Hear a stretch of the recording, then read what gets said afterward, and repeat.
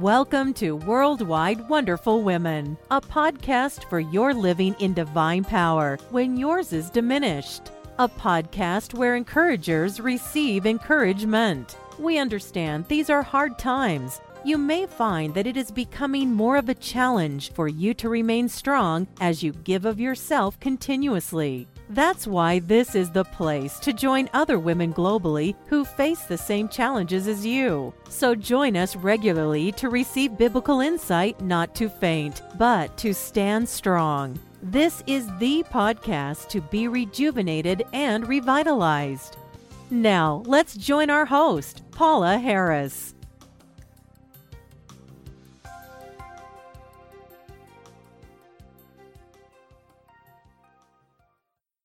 Happy summer! This is episode number 152 of Worldwide Wonderful Women. And the title of this episode is Attributes That Belong Only to God. Here I am on this beautiful summer day in the quietness of my own backyard with the beauty of the foliage and birds singing.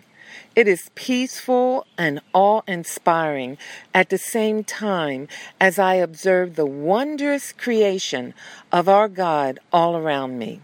My heart is filled to overflowing with gratitude to our God's love, mercy, and grace.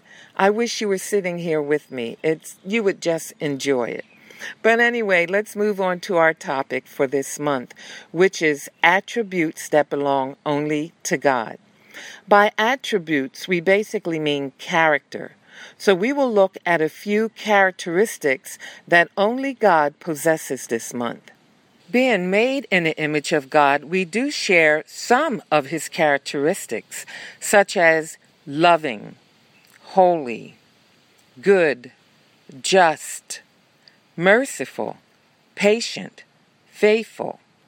Yet, only he has such attributes as being triune, transcendent, infinite, eternal, creator, omnipotent, omnipresent, sovereign, immutable, and omniscient. Only what God has chosen to reveal of himself can even be known. We know in Deuteronomy chapter 29, verse 29, it says, "The secret things belong to the Lord our God, but the things revealed belong to us and to our children forever, that we may follow all the words of this law." I am recording this ahead of time, and the day when you listen to this, I will be at my niece's wedding. She will be united with her love as we, the family, gather around them to celebrate their union. So these two great individuals are going to become one. Today, I'd like for us to focus on an attribute of God. And the attribute of God that I'd like to focus on is that he is triune. Now, triune means consisting of three in one. My niece and her husband are going to become one, but God consists of three in one. God is one in being while existing as three co-equal, co-eternal persons, namely God the Father, God the Son, and God the Holy Spirit. And the Bible confirms that there is but one God. In Isaiah chapter 43, verse 10, it says, "You are my witnesses, declares the Lord, and my servant whom I have chosen, that you may know and believe me and understand that I am he. Before me no God was formed, nor shall there be any after me." The Bible teaches the deity of the Father. In Romans chapter 1, verse 7, it says, "To all those in Rome who are loved by God and called to be saints, grace to you and peace from God our Father." So it goes on and it says that. It also teaches the deity of the Son. In John chapter 1, verse 1 to 3, it says, "In the beginning was the Word," talking about Jesus, "and the Word was with God, and the Word was God. He was in the beginning. See, he is making reference to Jesus. He was in the beginning with God. All things were made through him, and without him was not anything made that was made. The Bible also teaches the deity of the Holy Spirit. In Acts chapter 5, verse 3-4, it says, "But Peter said, Ananias, why has Satan filled your heart to lie to the Holy Spirit and to keep back for yourself part of the proceeds of the land? While it remained unsold, did it not remain your own? And after it was sold, was it not at your disposal? Why is it that you have contrived this deed in your heart? You have not lied to man, but to God."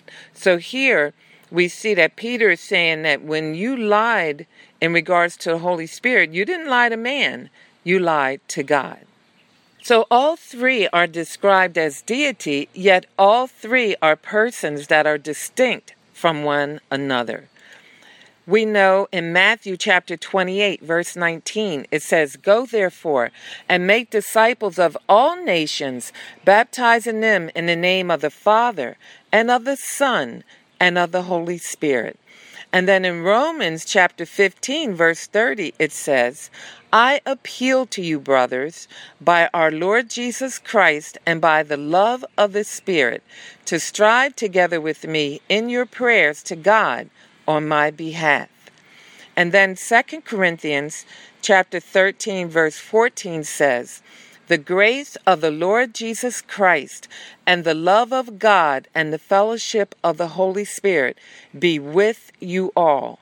So see, even though they're one and they're triune, there are three distinct individuals. So while it is true that the word Trinity is not found in the Bible, the concept most certainly is. I do want to point out the fact that there exists three divine persons is not teaching that they are three separate gods. All three persons of the one triune God possesses all the attributes of deity, so they are truly divine in nature, yet eternally distinct from one another. And all three play an important part in the salvation of man. God the Father is the one whom we transgressed against, and he is the one that must pass judgment on all sin. And yet, because of his love, he sent his Son, Jesus Christ, down to earth to become like we are in the form of man, that he may live that perfect life, that he can take our place and take our sin penalty and die in our place, representing all mankind, so that he met all the requirements of God the Father. So God the Father, in his love, having to deal with sin, sent his Son, the other part of the Trinity, the triune God, to come down and to pay our sin debt and our penalty, so that he would meet all the requirements, so that we as human and mankind can be reconciled back to God the Father. And then the Holy Spirit, the other part of the triune God, now abides in each person who receives the work that Jesus did on the cross on their behalf. And the Holy Spirit comes and abides in us and helps us to live that holy and righteous life that God intended from the beginning. So all three, one God, triune, three, but yet separately and distinct from one another. And I know this may be hard to comprehend, but I hope that you will come on our website and take some of our courses and continue to listen to our podcasts, so that you can continue to get an understanding of what it is to understand our triune God.